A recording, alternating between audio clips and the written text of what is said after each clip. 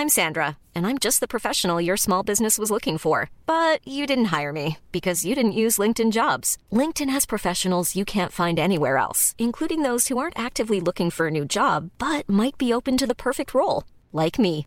In a given month, over 70% of LinkedIn users don't visit other leading job sites. So if you're not looking on LinkedIn, you'll miss out on great candidates like Sandra. Start hiring professionals like a professional. Post your free job on linkedin.com/people today. Well, hello again. Welcome to the Debunking Economics podcast. I'm Phil Dobbie, and thanks for subscribing. Professor Steve Keen is with us again, of course. And today we ask, should we fund growth by growing debt? Now, it was, of course, immensely unfashionable not long ago to do that. Getting budgets back into balance was, of course, the key focus. Treasurers would boast about austerity measures, as though they liked making life tough for everyone, because without the pain, you don't get the gain. That was the theory. Now, though, governments are delaying just when they expect to see their budgets back in surplus. And, of course, Donald Trump is talking about lavish spending plans. Admittedly, he naively perhaps expects it's all going to be done with private sector money. But generally, his focus is on spending to fund growth. But, Steve, what about those governments that still do want to balance budgets quickly, believing that if you reduce debt, then over time that will increase investment and help the economy grow? I mean, what's wrong with that approach? Okay. If we were chipmunks, this would be an extremely sensible policy. Okay? Because chipmunks, as we all know, hoard nuts. And if we had a chipmunk-based economy, we'd be waiting for the nuts to fall off the tree, building up a hoard, and a government that let its hoard of nuts run down would be in a bad situation. So that particular chipmunk should be imposing a tax on the other chipmunks. That means that it gets more nuts in than it has to send nuts out.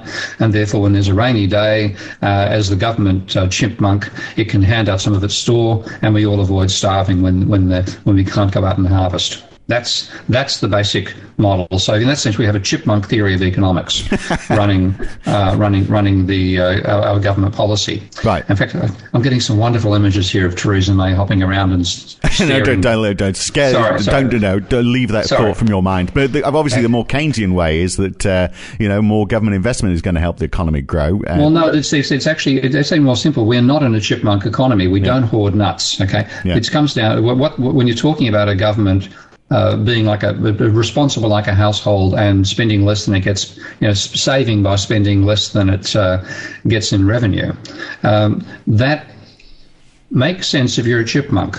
Okay, it doesn't make sense with money, because how do we create money? Now, we know money doesn't fall from trees like nuts do, but we don't actually understand where it comes from. And this is the whole problem, because it is that there are two forces in society which can create money, two in a national economy. One is the banks, which create money by lending out more than they get back in repayments. The other is the government. If the government spends more than it takes back in taxes, and then it finances that effectively by its own bank underwriting its spending, which happens in a convoluted way, then they create money. Now, with that extra creation of money, there's actually something for people to spend and something for people to also invest with. And by trying to treat the government like a household and say it should actually tax more than it spends, the end product of that is a government which is actually taking money out of circulation. Well, money is, of course, an artificial construct. I mean, we're not like chipmunks because we're dealing with something. We make it ourselves. Yeah, and therefore, let's the government. Let's have the government, rather than let's the government destroy money and make the economy grow faster that way. Yeah. All right. Which doesn't make a great deal of sense. I understand. But the conventional argument, of course, is that there's going to be a tipping point at which you grow so much government debt because you've got to pay interest on that debt. And that's so hard. That's incredibly difficult because it involves somebody using a pen and writing a number in two columns, one called assets, the other called liabilities. That's really hard to do. I mean, I don't think you could even possibly make that computerized, could you? No, well, possibly not. But I mean, but that is the conventional belief, isn't it? I mean, that's the argument you hear from politicians and commentators that the government is getting into so much debt that we are now paying so much interest that taxes are being spent maintaining that debt rather than spending it on things which are for the public good. And it's all a myth. It's all a misunderstanding of the accounting that's actually involved in how the government operates, because the one thing which makes the government unique, even compared to banks, is that it's the only institution in society that owns its own bank. Now, of course, the central bank has independence, etc., but the central bank is required, effectively, to buy the bonds of the government that aren't bought by the private sector. And if you think what actually going on when a government runs a deficit, it will, of course, its tax revenue is less than its expenditure in that case. So therefore, it has to make up the difference by issuing bonds. It issues the bonds. Now, those bonds are bought by pension funds, by insurance companies, etc. And let's just say that there's an insufficient demand for them. Then the central bank comes in and buys some of those bonds off the private sector, which means suddenly the private sector's got less of the bonds than they wanted to have, and so they go back and buy the ones they wanted to have from the government. And ultimately, through that mechanism, the amount of the bonds that are bought by the central bank actually is how the government creates money. And it's creating that money mainly in the financial sector, because it's mainly the financial sector that buys these commodities. But what that then means is, with that, when the government then goes and spends that difference, it's now finance the activities it can do in the real world. So it can now the money it then that funds nurses in the NHS, doctors, that funds teachers, that funds road construction, etc. Right. That becomes spending in the real economy. So that's the actual mechanism, and there's physically no limit on the capacity of the government to create that money. It comes down to how does it use the money and what's the impact of that on the economy itself. So, and there we are. And there we get to the key point, don't we? That, I mean, because these are decisions then which are made by the government. So, for example, the government of the UK decides it wants to build the high-speed rail, the HS2 project, and it says, well, we can't, we'll issue bonds for that. Nobody wants to buy them. The Bank of England buys them. Maybe people don't want to buy them because it's such a bad idea. I'm not saying it is, but maybe that's the belief. I mean, it can distort how resources, and I hate to use that term, the allocation of resources, but it can distort that because the government is making a call on something that they might not know anything about. Imagine that. Well, that's a possibility, and that's certainly the case when you have a government which has been stripped of any real intellectual prowess over 30 or 40 years of neoliberalism that's driven out people who had any long-term history or any knowledge of engineering and other concepts like that. I actually had to have a chat with people in the Treasury recently, and they told me that when the crisis hit in 2008, somebody said, "Who was here during the last crisis," which I think was back in the early 1990s for England, and out of a room of something close to 100, about 3 or 4 hands went up. So because we've had such a hollowing out of the public sector by this belief the private sector does everything better, etc., we've actually lost the institutional memory we need to handle things that occur over a much longer time period than the private sector normally plans for. So, it can make mistakes, but the alternative then case is, okay, why don't you just create the money that we need? A growing economy needs a growing amount of money. There's never been an economy that's had a sustained rate of economic growth while money supply has been falling. Yeah. So we need to provide the money somehow. You could actually do it and simply transfer the money to private bank accounts, frankly, directly. Yes. Well, so you decide how to use it. Yeah, because that gets over the issue. Because if you don't do that, the scenario you described, I mean, that's pretty much a centrally planned economy, isn't it? It's the opposite of capitalism. It's like saying, the government is going to make a call on how the money is spent because they know that the central bank is going to buy the bonds that they issue for whatever projects they decide they want to do, rather than the private sector determining it. Well, there's a you've got to think about what we actually spend our money on. There are some things we simply want to have the provision being standard across the whole community. You don't want your quality of education of your kids depend upon your income or where you live. Sure. And of course, that's precisely the situation we've got ourselves into these days. It does. And that's where a huge part of the justified complaints about inequality are coming from. It's inequality because people start out with very different advantages from birth by parents' income and by where they live. So that leads to social breakdown, that sort of situation. In that situation, you do want the government saying we're going to provide a common standard across the entire country. So there are things like that, which is getting the whole idea of competition. There's just thinking really about it. This is a cooperative element of society. We need to do it at that level.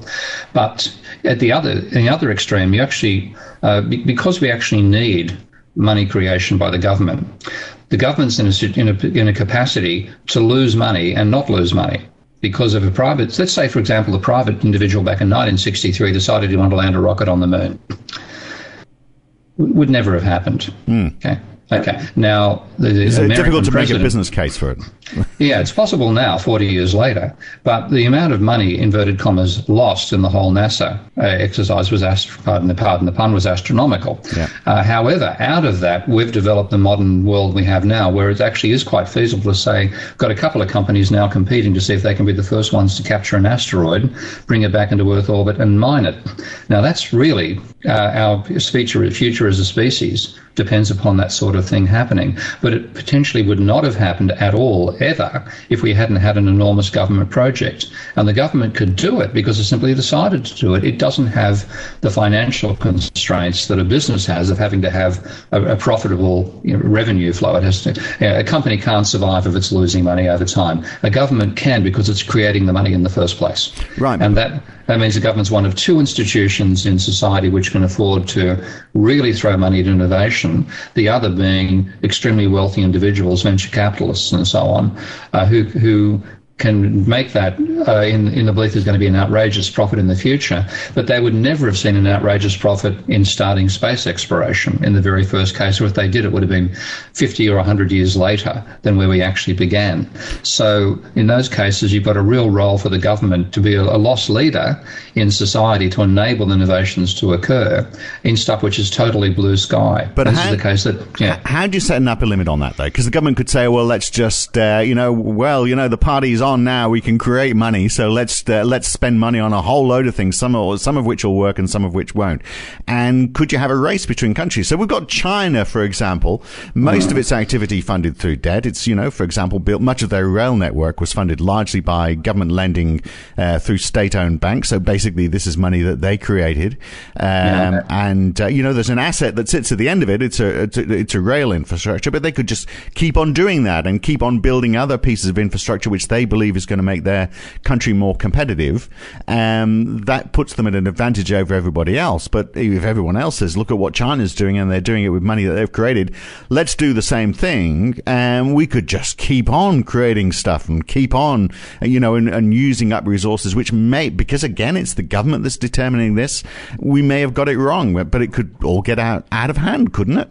Well, the thing is, it comes down to what are you going to run out of, and this is the whole focus on the money thing. It's quite paradoxical because at one stage they say we don't have the money when in fact they can create the money, but on the other hand they're refusing to spend the money when there are people who are unemployed, physical resources out there such as workers who are unemployed or capital that's idle, and there's a large amount of both in any well-functioning capitalist economy. Not an astronomical amount, not a huge amount of both, but there's certainly available labour and available resources most of the time.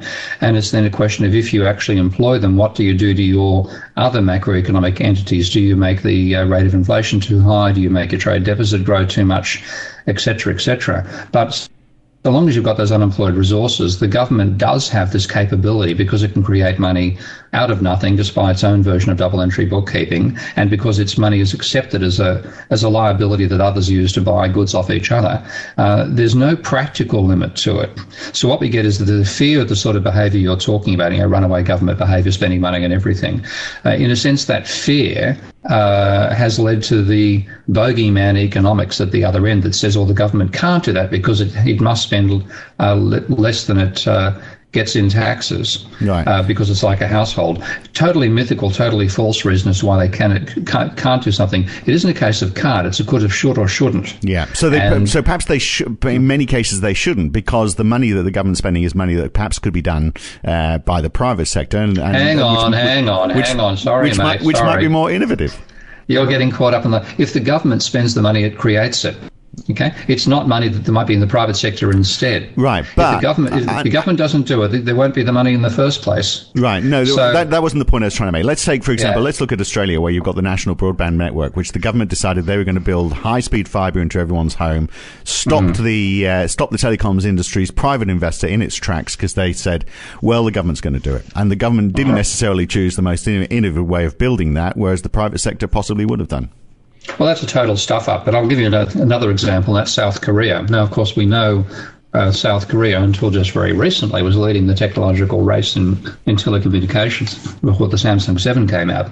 But I had a visitor from the Communist Party of South Korea about 20-something years ago, an academic, a very old-fashioned Marxist, quite a funny bloke to have to deal with.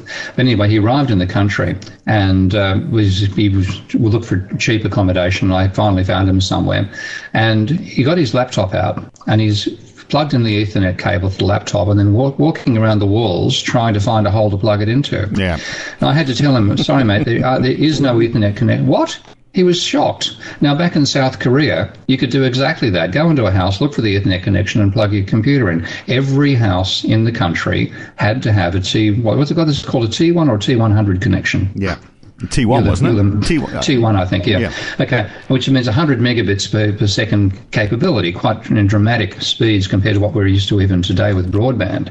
Now, that was mandated by the South Korean government. What they told the telecommunications companies, we don't care how you do it, but every house in the country has to have a T1 connection. So the government didn't actually do it. They probably provided some of the finance to do it. But the rule was, if you wanted to be a telecommunications company in South Korea, you had to be part of a consortium that provided high quality and low cost internet networking capability throughout the entire country. That's what I think was a huge factor in the rise of companies like Samsung. Right. So that's the government saying how to do it, but not actually doing it. Now, the trouble was, in the Australian case, they both said to do it and they tried to do it themselves, and they followed absolutely nonsense ideas, and as you and I both know, made a total technological stuff up with the whole thing. Yeah, and for which Australia will take a long time to recover, I think. Let's look at another idea of this. Government's creating money, and let's look at Hinkley Point. The plan is to build 2 nuclear reactors in Somerset, in England. It's going to cost £25 billion to build.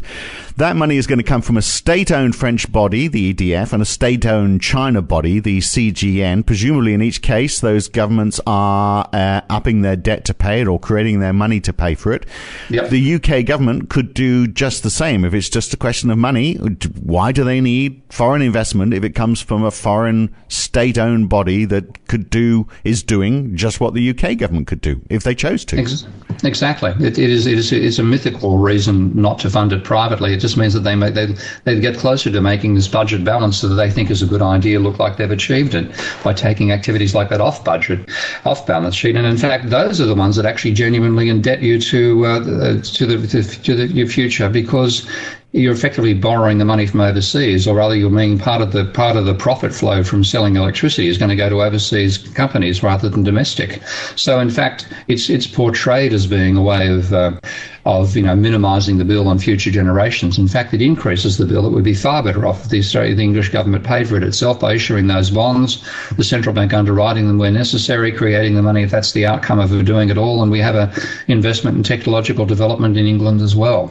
So it's yet another case where conventional thinking about economics is leading to outrageously bad decisions. Right. And isn't this happening the same around the world, that because we're so adverse to debt in the West, that China isn't? China is just buying up as much as they can. Yeah, well, I mean, China's also, we're talking mainly about government debt here, and of course the real issue would be, if future podcast is going to be on private debt, which is the real danger, because a government can finance its own debt by double entry bookkeeping. To finance private debt, you've got to make a profit. If you don't make a profit or your assets fall in value, you crash, and that's the real danger we face. But with China, they're flipping over from a private debt bubble to a government one, which means going from something which has limits to something that has no necessary limits. So they potentially won't have as bad a financial crisis when it does hit them as the rest of the world has had. But you can keep on going with this. It's then a question of of what do you do to your physical resources, what do you do to your trade balance. And in both those cases, China is well placed because it's running a huge trade surplus. And it still has masses and masses of rural workers it wants to convert into industrial ones. So it's got a rubber band there, and it's exploiting it very, very well, while the West is just tying itself up in knots instead. So in conclusion, is the way that we create growth around the world, because we're not seeing a lot of it, is that the governments abandon this idea of trying to balance their budgets, which they largely are, of course. Most of them have abandoned the time frame anyway. And I guess, ultimately in the long term, it's a healthy thing to do. But in the short term, governments should be creating investment in projects that are going to employ people and generate growth. But in the ideal world, they're going to involve the private sector in that somehow. They're not just going to do it themselves because of that danger that they are going to make the wrong call. Yeah, I mean, I'm certainly aware of that problem, and I'm not exactly a fan of bureaucracy. I actually termed the word bureaucracy to describe what seems to happen when you get a runaway bureaucratic system imposed over what should be market or intellectually based things like universities. So I've got my druthers on that particular point, but the basic point is that governments are one of the two forms of money creation, and if we force them into running deficits or surpluses all the time, we'll make that a target. That is actually a target to take money out of circulation in the physical economy, and that actually leads to financial crises. Right. So rather than being good management, it's extremely bad management. It's part of why we had the crisis back in 2007, 2008. And unless we get ourselves over that fixation, we're going to continue having them, or we're going to remain in the Japanese situation of long-term stagnation. We have to stop behaving like chipmunks, basically. Indeed. We ain't chipmunks. Cute as they might be, we're not chipmunks. You see what I did there? I brought it around. Good to talk, Steve. We'll talk to you again soon. Okay, mate, bye. Now, next time, to what extent is the wealth of an economy determined by how quickly money changes hands? Now, we do know that these days, money is changing hands a lot more slowly than it used to. So that's why we need more of it. Or should we try and make it move quickly again? And if so, how do we do that? Or is the old theory on the velocity of money just a load of bunkum? We'll talk about that next time on the Debunking Economics. Till then, thanks for listening.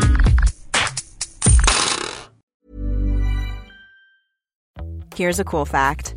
A crocodile can't stick out its tongue. Another cool fact, you can get short-term health insurance for a month or just under a year in some states. United Healthcare short-term insurance plans are designed for people who are between jobs, coming off their parents' plan, or turning a side hustle into a full-time gig. Underwritten by Golden Rule Insurance Company, they offer flexible, budget-friendly coverage with access to a nationwide network of doctors and hospitals. Get more cool facts about United Healthcare short-term plans at uh1.com.